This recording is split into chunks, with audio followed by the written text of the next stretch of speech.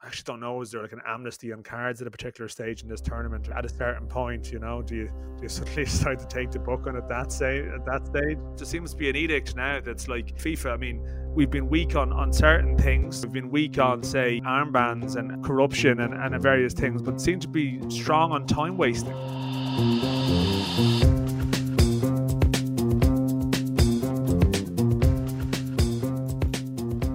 Good morning and welcome to the In the World Cup on day 3 of the tournament. My name is Aidan O'Hara and I'm joined by Irish Independent soccer correspondent Daniel McDonnell, who's finally made it to Qatar. Dan, how's things? Yeah, I'm good. Dialing in from Doha for the first time, and the little known trek from Malta to Doha with a little bit of a stopover in Vienna. But yeah, we're here. We're in World Cup country, not quite football country, I don't think, but it's World Cup country nonetheless. You arrive into the airport during the USA Wales game, trying to look at screens in the corner in the distance, see what the crack is. But yeah, we are here. What's the heat like when you step off the plane? To be honest, and I've seen people talk about this, it's not that bad really. I think it was pretty intense around Friday, Saturday, but by the time I got in, it's the early hours of the morning here. Just like for people at home, like the Wales USA game, that 7 p.m. game is like 10 p.m. local time here, so it's finishing close to midnight. So I know like football in Spain sometimes is a little bit like that with some of the kickoff times. It's quite unusual, but yeah, I got my bearings at my hotel, went for a little bit of a wander around, and yeah, like it's not necessarily jacket weather, but it's 2 layers weather at night. Yeah, I mean it's from what I've seen of the games, it does seem like the conditions are quite a bit of cramping up and stuff like that towards the end of certain games. So clearly it's still intensive enough, but it's maybe not as attritional as people were suggesting. But I mean, that just could be just a mild enough day or two by their standards here, and it could completely go in another direction. I thought for a minute you were going to suggest you were cramping up by the end of your long journey, but it's good to know. It's good to know that's not the case. I just went for I just got in there and went for a walk. So there's a 24-hour McDonald's within close proximity, a 24-hour coffee house. I'm not entirely sure where I'm staying, like in the context of Doha. I'm not a million miles from the city centre, I don't believe, but I mean it's one of these places. Yeah, like it's like this is the thing about this tournament, and we're maybe coming back to a recurring point. Like the World Cup is such a meeting of people from like all parts of the world, and clearly there's a massive shadow hanging over this one. But there's still obviously small glimpses of it around the place. Like I'm on my flight. There was a couple from Costa Rica behind me. There's a few Australians on the plane. There's that sense of, for some people, this is like still a really big trip. On that little walk to my 24-hour McDonald's, there was I met a group of like 8 Argentine fans crossing a zebra crossing, in sort of good spirits. The local TV here, I put it on, like it's their version of, I don't know, RTE1, and live footage of a local reporter, again with singing, dancing Argentines around them, somewhere around the main drag. And I mean, that does seem to be the recurring theme, like that the South Americans, maybe Central Americans, with a few Mexicans around as well, they are the ones who've travelled in great volume and still probably will provide a lot of the noise in this tournament. Maybe less. So I did see a forlorn-looking England fan who must have been out all day in the McDonald's, which is obviously like the epicenter of the cultural hub of Doha and this neck of town. Yeah, naturally, it would tend to be. Certainly, Ecuador provided plenty of colour on the opening day. We've 2 South American teams going today. Argentina starting at 10. Mexico play Poland at 4, and in between and after those games, Denmark and Tunisia at 1, and France and Australia at 7. Of those, which of those games are you looking forward to seeing? Well, I mean, I'm looking forward to France Australia because I'm going to Excellent. it. So like that's definitely my highlight of the day. I think if you're Irish at this tournament and you're a little bit down the food chain of getting into games, I think a few Irish have been rejected from Argentina, Saudi Arabia. I had a feeling that was going to happen to me, so I cancelled it before they could reject me, just so you wouldn't actually have to cope with the Yes. disappointment. But it is the way they calculate it with these things is that if you're a non-competing nation, you have a better chance of getting into games involving European teams than you would, say, a game involving sort of a South American and an Asian side. And I think Argentina and Brazil games are going to be tough to get into from our perspective, maybe in the group stage anyway. But I think like so. I don't know. In terms of the day, I think there's an interest in seeing teams maybe rather than an interest in seeing games. Like the Mexico Poland probably will be the best Yeah. contest because it's like a crucial game for both of them. Where I think we're looking forward to seeing France, but I don't think Australia are believed to be any great shakes. The way the Saudis are performing, they don't. I mean, none of the Asian teams seem to be great shakes at the moment. Pardon the pun. And I don't think the Saudis are expected to be that good. So that could be one side. Denmark, Tunisia, again, you're sort of expecting Denmark to win, but I don't know. I mean, the predictions yesterday. I mean, you were right to predict that England would do a number on Iran. I just didn't expect it to go that intense. I thought my boys now Senegal were actually doing their job on taking the Dutch to a scoreless draw, and they pretty much nearly got there, but didn't. And then yeah, USA Wales was the tight game we probably thought it might Yeah, be. But I think it was funny that there's a there pattern is there. Like there I is, yeah. think that maybe some of the Asian sides you wouldn't be madly optimistic about their prospects. No, definitely not. I mean, Saudi. The talk is of the amount of runners around Messi, and he's as fit as he has been, and the switch obviously to Paris Saint-Germain, it didn't exactly revitalize him initially, but he seems to be he's building up to this tournament as a lot of players are, even the ones playing for the top teams, that this is probably his last chance at winning a World Cup. And Argentina have kind of come in under the radar a little bit, despite having one of the greatest players of all time, if not the greatest, in their midst.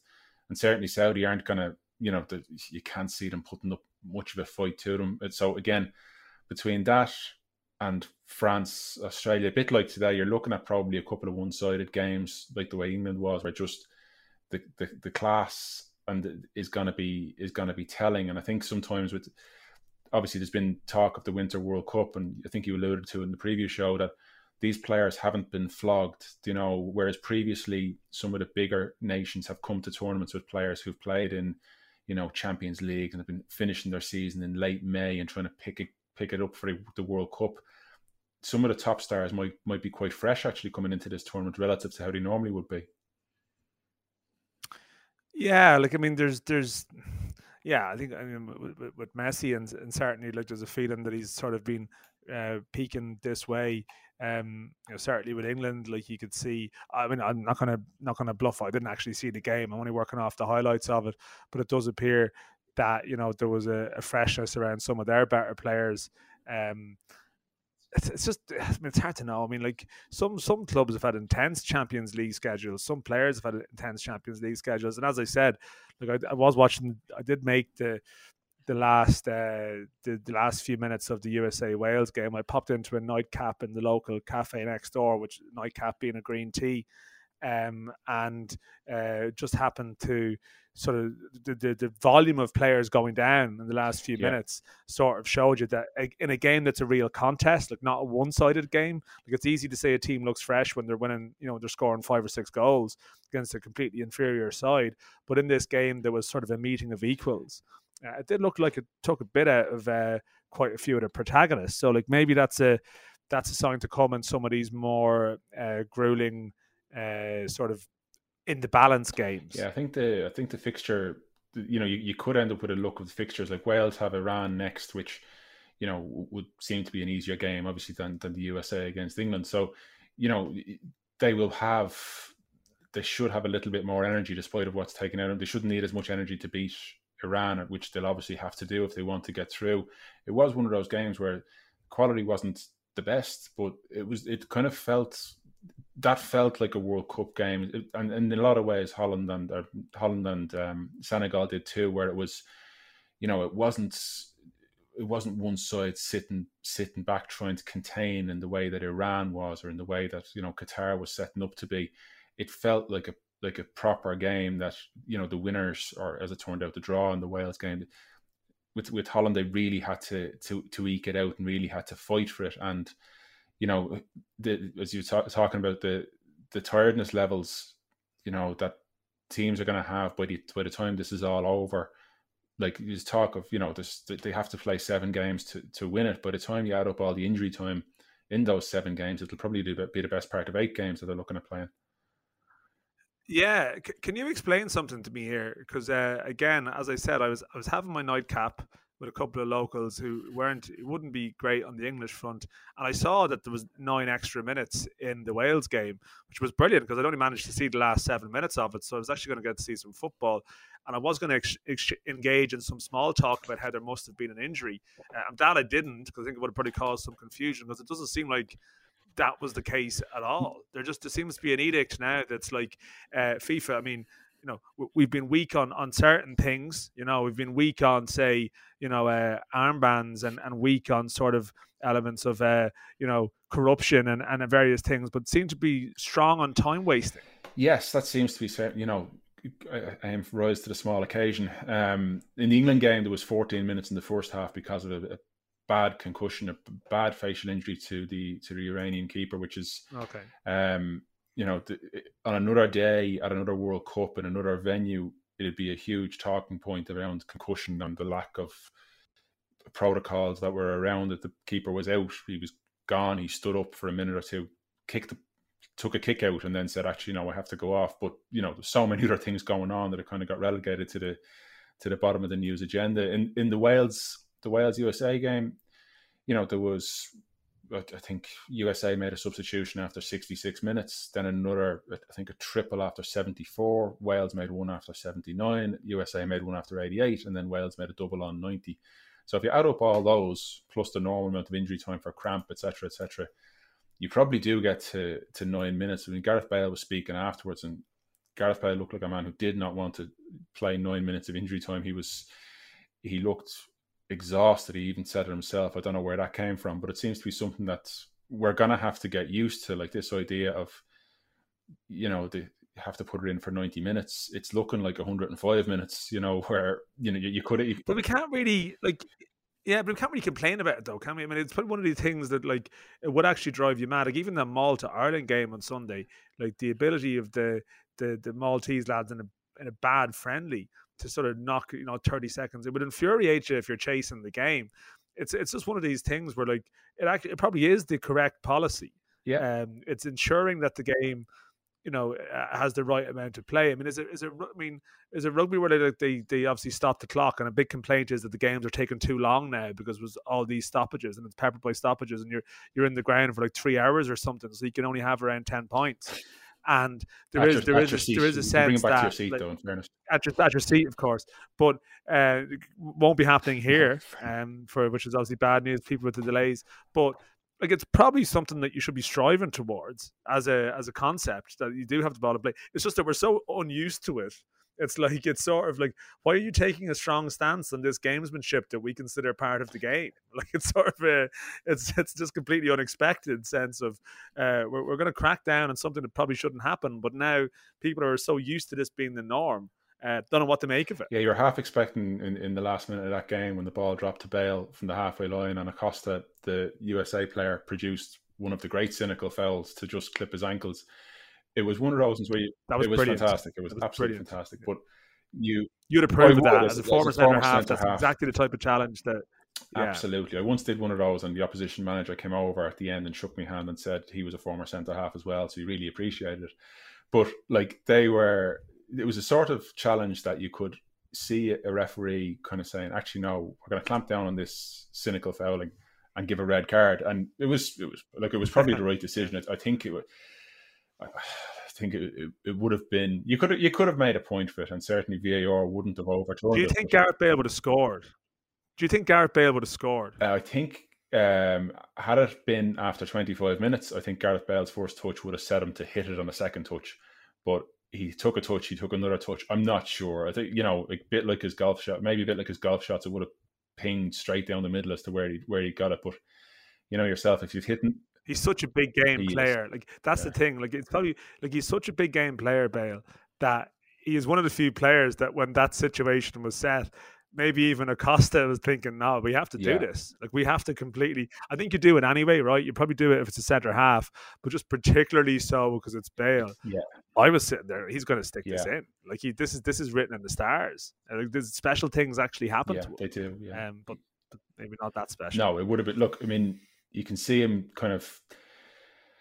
Hopefully, I mean, it would be great for him as a player to really make a mark on the World Cup, even a couple of games against Iran, and then who knows against England, what they might be able to produce. They were quite good in the second half now last night, where they kind of changed a couple of things around, brought on our friend Kiefer Moore, who we spoke about the other day, and he made a big difference. He's unorthodox, but he's absolutely a handful to deal with. He's not the sort of there's no centre back would fancy marking him, but he brought a bit of a focal point to them, and USA didn't really know what to do with him. They seem to be, it can happen in games sometimes where a team goes in after a dominant first half thinking, we're better than these, and suddenly the other team turns around, changes something, and USA couldn't quite get back on terms. I think a draw was probably a fair result in the game.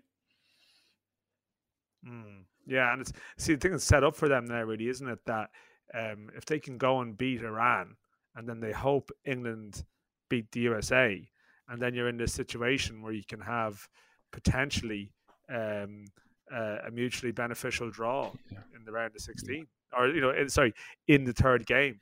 But now, I mean, I don't know. Wales don't necessarily want to be playing Holland here if that's the case, but they definitely want to go through. So it could create a slightly unusual dynamic around it. Like I think the USA would be probably unhappier with that result because it really puts pressure on them to do something against England, or else there's a danger that their fate is sort of out of their hands. Yeah. So this is, I mean, even after a game, Wales were totally in that. Like even the whole Wales thing, it was just like an Ireland major tournament thing where you get that 1-1. You get that 1-1 in the first game, and it feels like a win maybe in some ways. And now suddenly it's sort of the group has maybe weighted in their favour a small bit. Okay, thanks, Dan. After the break, we'll be back with some predictions for today's games.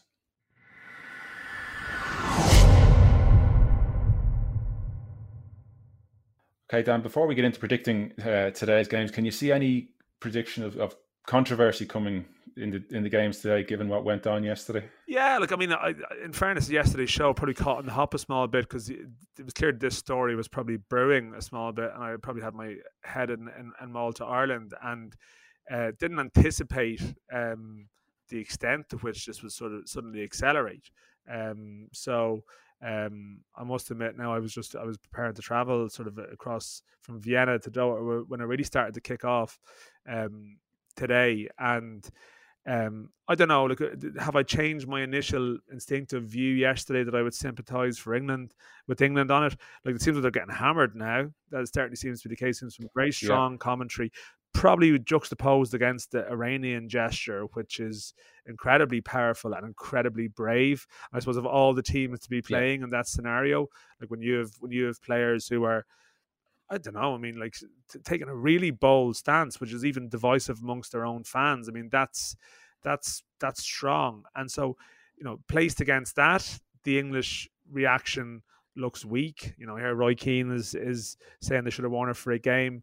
And maybe I do see that point of view while still retaining my slight sympathy for them in the sense that, they've tried to make an effort, but then it looks like they've ended up making half an effort. And they're attracting grief to teams that are making no effort. The teams which have made no effort at all aren't going to receive. And like it's a weird place for them to be in. I don't know what you make of it. Yeah, I mean, look, having, as I said yesterday, having the courage of your convictions until it might give you a yellow card is not, doesn't seem to be very strong convictions. I was a little bit surprised that they didn't do something in the end, be it Gareth Southgate wearing the armband or something along those lines. And Alex Scott did on the BBC. That's obviously not quite the same thing, but like it's something. It's just it is gonna run. It's gonna run and run within this particular thing because they, as you said, like they've raised the issue where other teams haven't, but in a sense they haven't really followed through on it. So like between the FA, FIFA, and the players, of course, are stuck in the middle. The players, are the players going to go against their manager? Everyone, anytime you speak to a player, they tell you like the amount of focus that it takes to play a big game. So having something there that distracts your focus is very, very difficult. I know there's a greater picture in all these things, but like I do have a degree of sympathy with the players for finding themselves in this position hours before the game to be told that no, you're not able to do something that you'd planned on doing. That would have all been part of their preparation. And like they play again on Friday against the USA.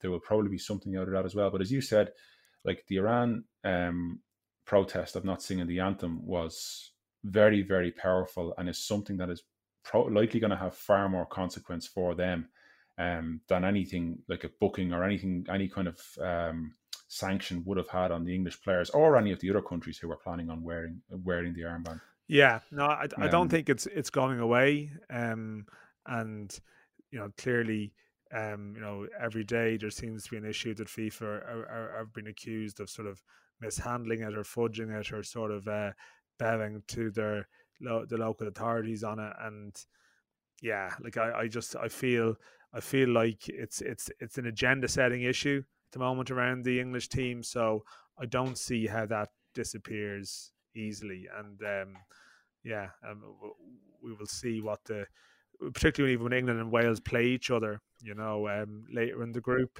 yeah, I actually don't know, is there like an amnesty on cards at a particular stage in this tournament or something? Sometimes they do have them at a certain yeah. point. Do you suddenly decide to take the book on Do you, t- at that do you stage? take a booking? I You don't know, know. I don't what know. if they Do they go have? completely Yeah, cynical and like get someone a second booking to get them ruled out of around the 16 tie they fancy? Let's just go pure. or if they're already through against Wales or against the USA, then you could put an armband on and get yourself a booking. I'm not Yeah, sure. it's Maybe just I that don't know. maybe It's that a, might it's, be. it's a daft discussion, really, isn't it? And it just reflects like It is. Yeah. it's almost. I do think the thing about the armband, and I did see this point made in a piece by someone. It might have been Jonathan Liu piece in the Guardian.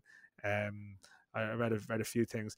I mean, it is true. Like no one really knows what the one love armband truly represents in the context of this competition. It's sort of like as a Mhm. gesture itself, it was a little bit. Um, Wishy-washy and vague, but it still stood to represent something, and they haven't been able to follow through on that.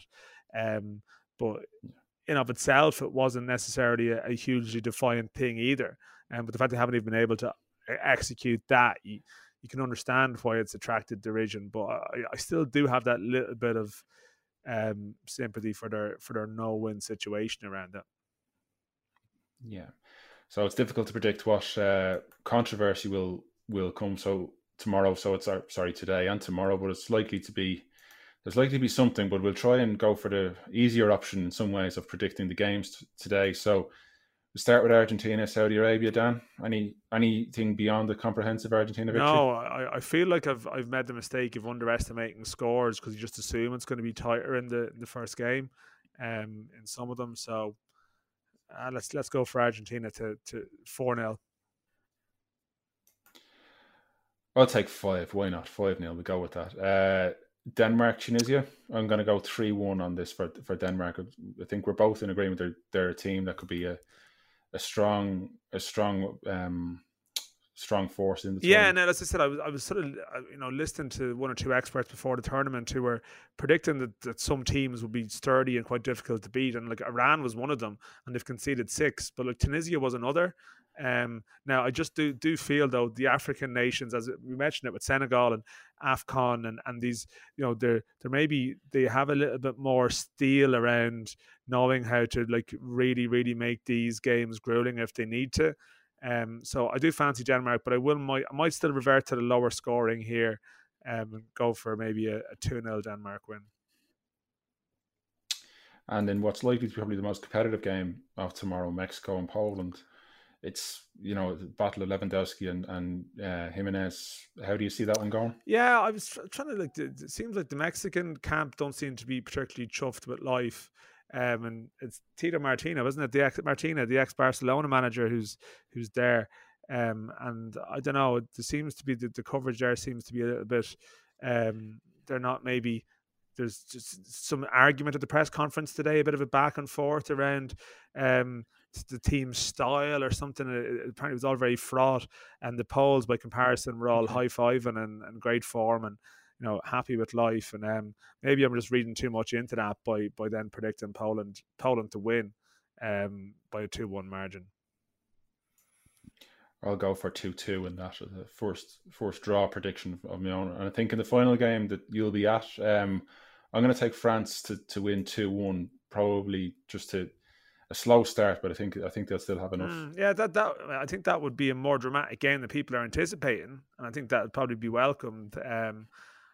I don't know. I think France probably have the its capability. I kind of wonder, like, they did win the tournament the last time, like, and they made a very slow start. But sometimes you have these teams that are underperforming. They take on the flat track bully thing. Like, you see Liverpool at times struggling this year, but then they can open up and like score 9 against Bournemouth, or hammer Rangers. Like, France will click maybe at times in this competition. I'm not sure about you fully trust them to go all the way. So I don't know. They could win 3-0 tomorrow, potentially, or tonight, shall we say, by the time people listen to this. Not to give away any secrets, Yes, but absolutely. yeah, I think France maybe might win it in that instance. Yeah. Well, thanks very much, Dan. I enjoy getting acclimatized to Doha, and we'll speak to you again tomorrow. Thanks.